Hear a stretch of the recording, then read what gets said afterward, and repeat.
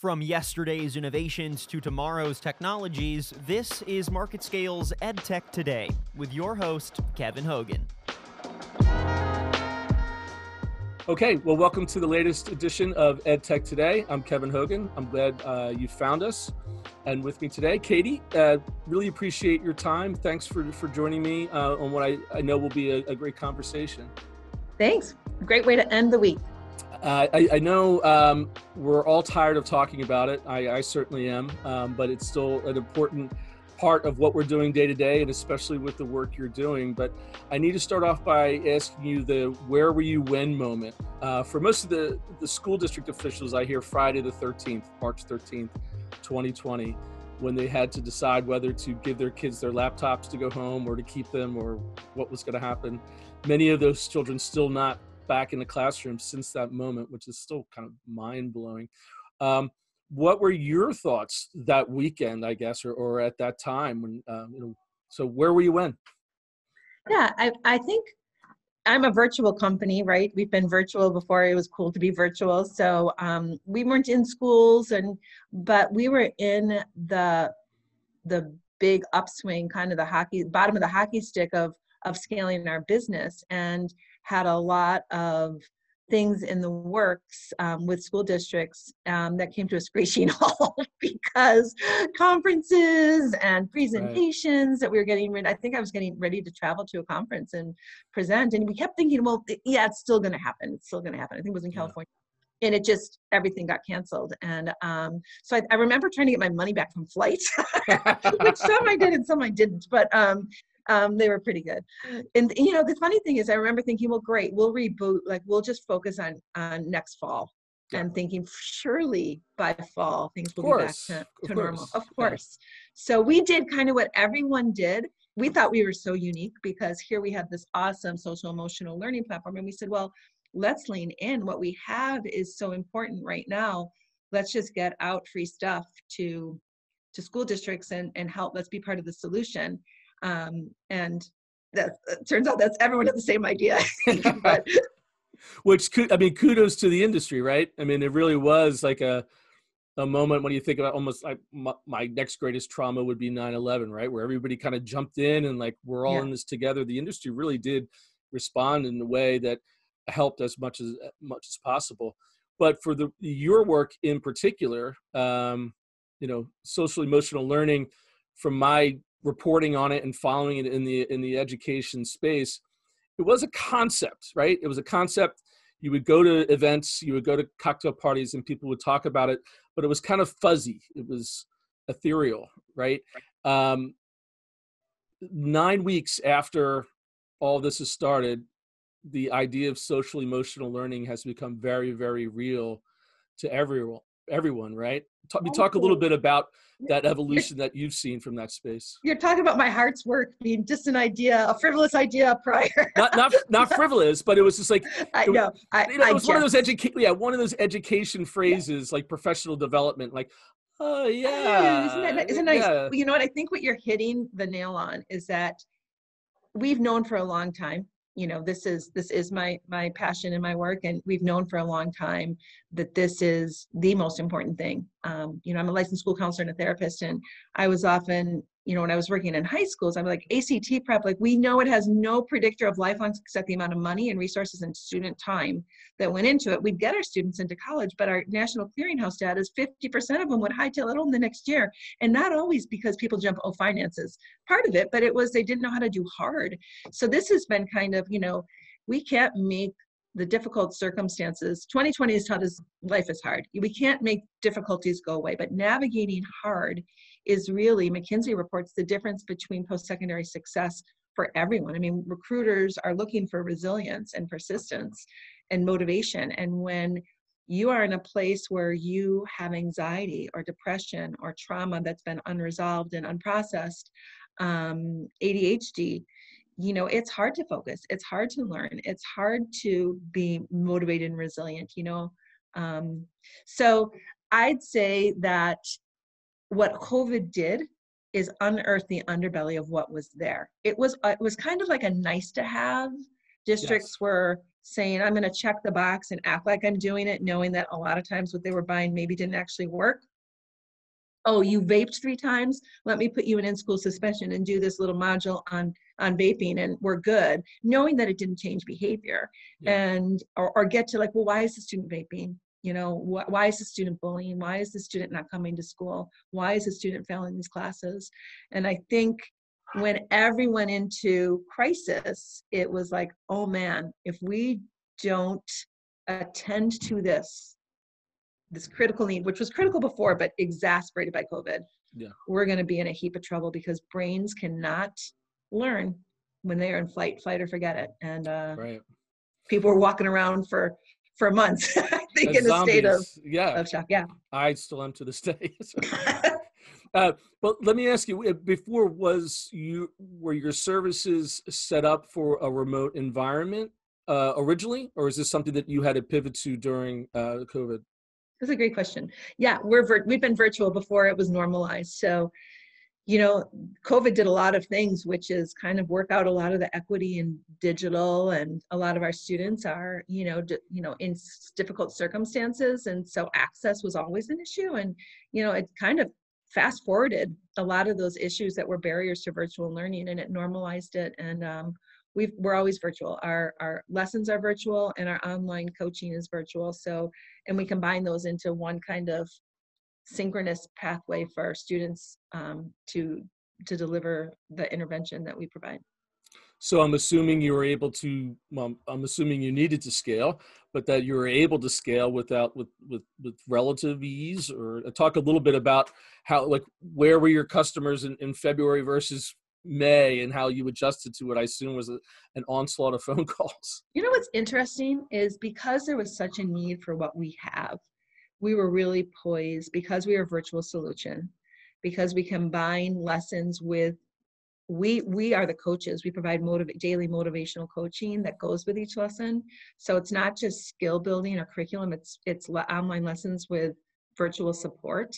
Okay. And that combination really over a period of time, we kind of say like we're Noom for student mental health. It's daily with support over a period of time to fuel student transformation. Okay. So we were really poised to kind of swoop in and be a stopgap to provide that support when schools were just in chaos. So actually, although COVID was a really difficult thing that I wish never happened, we were able to lean into districts and work with a whole lot of students. And actually our outcomes were the same as they were. I mean, it didn't affect our work. There was such a need. In fact, if anything, we found that students were opening up and engaging more because their problems were so real and palpable. And we're in Minneapolis too. And so you throw onto that over the summer, all the things that happened in Minneapolis around racial injustice. And,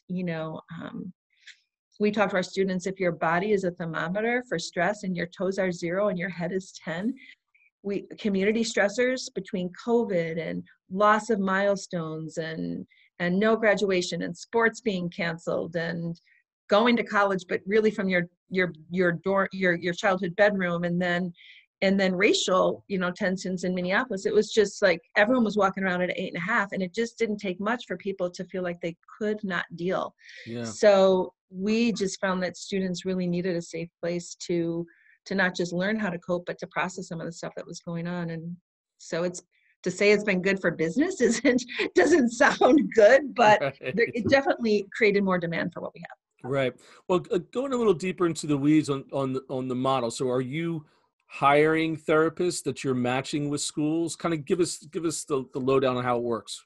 Yeah, so definitely our sweet spot is tier 2. So when you think about multi-tier systems of support, there's a lot of tier 1, and we do have tier 1, and mainly our tier 1 is educator support and resilience, which is so important right now. So educator support and self-care is really important. So that's kind of our tier 1 solution. Our tier 2, especially at the high school level, is for those students who have those attendance flags, grade flags, behavior flags, discipline referrals or SPED referrals. And a student assistant team, isn't it more important, especially when the trigger is anxiety, depression, ADHD, trauma, nobody can make those go away. but you can certainly give them the tools to cope with it and navigate it. And isn't that more helpful than anything else you can do? So that's our sweet spot, is to get them into this course. It's rolling, so they can enroll. The schools buy seats in the course. They can access it at any time during the school year. It's self-paced. It is credit bearing because we align with National Health and Wellness Standards and ASCA and CASEL standards as well, but it's robust because it needs to be, we're trying to transform, we're trying to get to the heart of the matter and really give them over a period of time the skills and support they need to move from discouragement and avoidance and loss of motivation to focus and confidence, and we have the tools to do that. Yeah.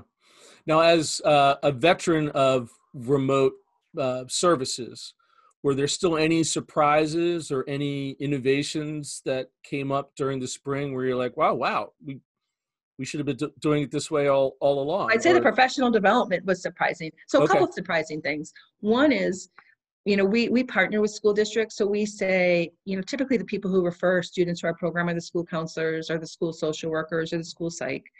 And, we kind of do the part of the job that they wish they could do, checking in and supporting that student over the 12 or 16-week course. But they just don't have time for. But we partner and we loop them in on these weekly reports with insights, not just on progress, but what the student's learning.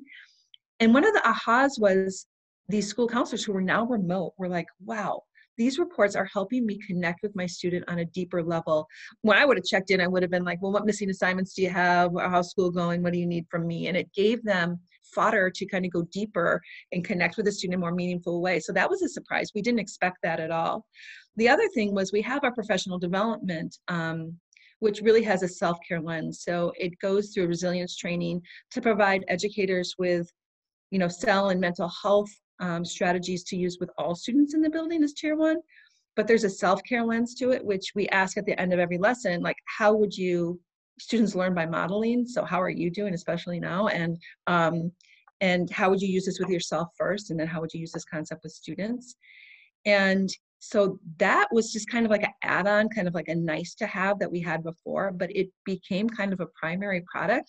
And what's surprising is educators were struggling so much that we had districts, we never had coaching with it. So we have a Tier 1 with like a weekly coaching, and our Tier 2, which is our sweet spot, is daily coaching, 5 minutes of daily coaching. If you take a 50-minute therapy session every other week and you break it down into digestible, consumable support in 5 minutes a day, we had schools asking us, well, can my educators get the daily support? Mm-hmm. And we were like, oh, never thought of that as a product, but right. But it's actually, that just shows the level of stress and the inability, and administrators too. I have a group of 12 administrators, leadership, superintendents, T&L, support, principals in a district taking it as a group, as a PLC, and supporting each other in the work because they're lonely, they're exhausted, they're not supported, and it's a way for them to support each other. So those were surprises. Like those became products that we didn't intend to be products. Yeah. Well, and I'll piggyback on that. How about parents? Did they become part of the equation as well? We do loop in parents on some emails, and certainly on the student data pre to post at the end, because we do kind of measure their growth and share that. Yeah. But we do have a parent version coming out in the fall. I used to teach a class called I'm Anxious About My Child's Anxiety, and it was kind of a trick because, I'd meet with a really anxious or depressed student, and then you meet their parent, and a lot of times you were like, oh. That's why. So it was a trick because I think as parents, I'm a mom of 7 grown kids, so I get it. And that we certainly had our fair share of mental health challenges. And so, it's, as a parent, like, I think we're wired, especially as moms, to think our job is to fix. And I learned the hard way that, I used the whack the mole game, that game. Yeah. And I used to think like I had 7 kids, I felt like they were constantly popping their heads up, and it was my job to kind of whack the mole and fix it. And yeah. And through my training, thank God, as a therapist and counselor, I learned, oh no, they just need me to show up and validate and encourage them to be empowered to solve their problems and to learn to cope.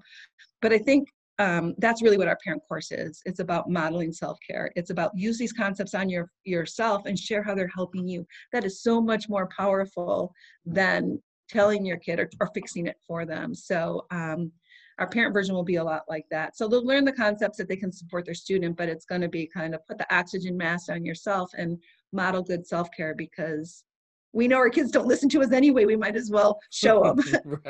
Right. Talk a little bit about, I keep trying to reach for these glass half fulls as a result of all this, but one of them, which I think is just even the discussion of mental health and in a public institution and in a setting like that, where maybe before it might have been a little bit more arm's length, right? And now it seems just to be front and center. I mean, all the spring was forget about assessment, forget about your curricula, it's like, are you okay? Or are you safe? Or are you together? Talk a little bit about that. That is so true. And thank God, right? It's about time. I was just on a call with a district. Districts like to say well-being instead of mental health. And it's still a little bit like that. I think it's changing, but it's changing. And I was on a call where a superintendent who didn't ever want to mention mental health was on the call talking about it. I was like, well, this is progress. It's not scary. It should be as normal as seeing a doctor, a physician, or a dentist is getting help for your emotions and thoughts. Isn't that just as important? So definitely. I think it's normalized it, and it's about time. How about the dynamic of this technology? Again, as a veteran of it and using it, I'm assuming in a synchronous way that your counselors were talking with students.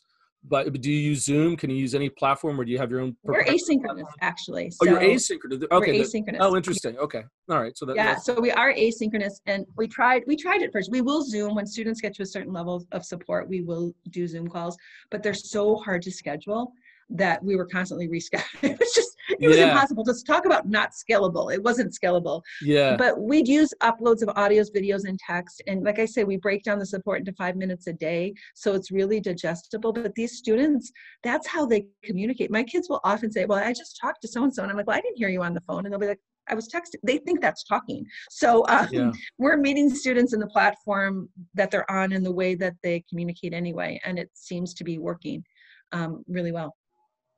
That's really interesting. So so you don't necessarily need to have the Brady Bunch squares to use your service. I mean, maybe that's even a little less intimidating for a lot of students, right? So yes, you nailed it. It's exactly right. Part of the psychology is, in order for a young person to be vulnerable, to share, like we help them identify their goals, that we do an assessment we're in personal wellness, academic, social, and emotional wellness at the beginning, and the student picks 2 goals that they want to work on. And it's motivational coaching each day, where the coach just comes in and says, that's a great goal, let's make it achievable, let's break it down, what's the next step. But they get to pick, right? That's the empowering part. And we just walk alongside and help with accountability and support to make sure they feel seen and valued and respected, but kind of nudging in a very nice way to help keep them moving, or get them moving in some cases. And I think that the real power of it is that for those students, that they're getting that feedback in these daily doses, and they can actually consume it versus a 15-minute session. I did that. I'm a therapist. That's fine and good, but they're actually then reading it and then responding back. And we find that one-to-one psychological safety of not actually seeing the person or feeling judged or feeling that we have any expectations of them at all, they open up really, really quickly. I'd say much more quickly than they ever do in a private practice, where they have to maybe articulate it in words. Adolescents, sometimes it's hard to put it in words, but like keying it in, they just open up, and we get to the gold pretty quick. Yeah. Well, let me ask you to, we talked about BP before the pandemic and during the pandemic. Let's talk a little bit about after the pandemic, and where you see not only your business, but the business of social emotional learning, hopefully progressing. Give me a kind of a horizon for, well, let's start with this fall. And let's assume best case scenario, most folks are able to go back in. Maybe there's a certain number who are out, but things are relatively normal. There's lots of debates on what that normal is. Are we going to go back to where social emotional learning is still an add-on, or do you really think that this group traumatic experience that we've all gone through will continue to stick? And then I'll I'll further that to say 3 years and 5 years, and where that sees Empower You in that context. Yeah, that's a really good question. I think fall is going to be key. There's so much on learning loss, and we're just finishing a white paper right now on learning loss through a social emotional lens, and in the idea of we can't just have kids come back and try to make up what they've lost unless they're in the right mindset. And so for us, we're really responding to that need right now with not just educator training over the summer, but some summer intensives for back to school starting in August, where there's 2-week and 4-week intensives of our program to get students kind of geared up and motivated to re-engage, assuming that we're back in school, right? But even if we're not, so we're really responding to the idea that this needs to be part of, and everyone, I mean, this is universal. I'm not saying anything that everyone else hasn't said, but we just have adapted our product to really be flexible enough to really fit into what the school needs to get students' mindsets ready to learn. And it'll be interesting, who would have thought we'd be here? I don't want to predict where things are going to go, but I can't imagine that this is going away. I think this is a change that's, people ask me all the time, do you think this is a blip or do you think this is a change forever? And I think it's a change forever. And I think it's a good change. Like I said, 15 years ago when I was sitting in school, I was like, well, why aren't we focusing on this? This seems most important. And I think maybe we're now kind of all singing out of the same hymn book, and we can really do some good work together. Yeah, I mean, and even just in general, I mean, this has been the first year where people begin business meetings and business calls with, how are you doing? Like, how are you feeling, right? Or are you okay? Which is, it's just, it's weird, but kind of nice, right? Hopefully that will be the new standard. Yeah, well, there's been a lot of silver linings, right? Yeah, and I think, and it's funny, every school I talk to is doing a virtual academy because each school has found out that there's a certain subset of students that probably are never coming back, just like maybe some people will never go back to an office. Right. So I think it's changed education forever. I mean, I don't know. It's going to be interesting to see, right? But they're responding to saying, is this going to be a blip? Our students, when they come back, you think about some of our kids who have a lot of social anxiety. And COVID's been a great place for them to hide. Is that a good thing that they're never going to go back? I don't know. Yeah, right. I used to have clients when I was seeing individual clients who literally had no friends except people they met in gaming in Australia.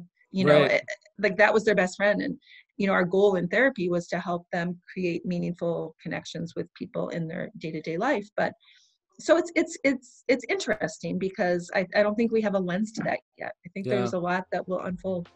Here we go. Well, hopefully it will be as positive as this conversation has gone. I really appreciate your insights. I find these podcasts almost be my own therapy. I'm like, please tell me something good. Tell me something that's going to be a positive. And I certainly got it out of this. So congratulations on your work. Thank you for your work. And good luck going forward. And we'll be following, and hopefully we'll see Empower You continue to scale. So thanks again for your time, Katie. Thank you. Great to meet you. And let's stay in touch. And thanks everybody for listening and watching. I'm Kevin Hogan.